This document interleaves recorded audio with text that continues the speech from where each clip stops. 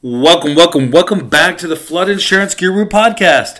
My name is Chris Green, your host of this podcast and owner of the Flood Insurance Guru, and also the Flood Professor, a continuing education company for realtors, lenders, and insurance agents.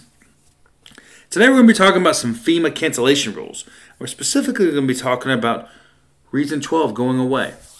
But before we get started on that today, remember, if you've got questions about flood education, flood insurance, flood zone changes, or you're just wanting to learn more about flood, maybe you're an insurance agent, maybe you're a realtor or lender, make sure to visit our website, floodinsuranceguru.com.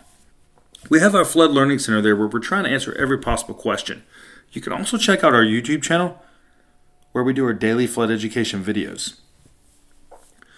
So before we get started on today's topic, remember, make sure to subscribe on your favorite platform, whether it's Spotify, Google Play, or even iTunes. So now let's talk about today. And what we're talking about is FEMA cancellation rules. A couple years ago, we went through every cancellation rule. We wrote a blog on it. We did a podcast on it.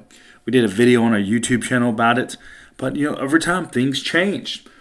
And one of those things changing with the new NFIP release of their new manual, October 1st, 2021, with NFIP Risk Rating 2.0, is Reason 12, when a mortgage is paid off as a cancellation reason with FEMA, is now moving under Reason 28, where it still will be where if a mortgage is paid off. Now, it's important to understand, in order to cancel this policy, a mortgage has to be fully paid off. So you can't just refinance half the mortgage, still have that mortgage.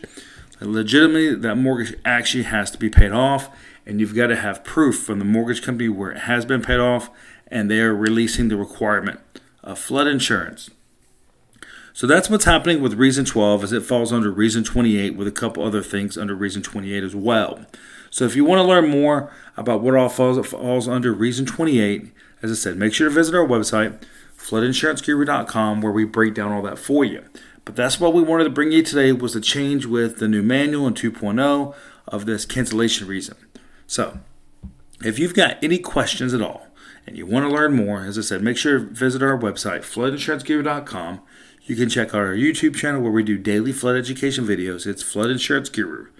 You can also even check us out on LinkedIn or our Facebook page, Flood Insurance Guru, where we post all these daily flood education pieces for you.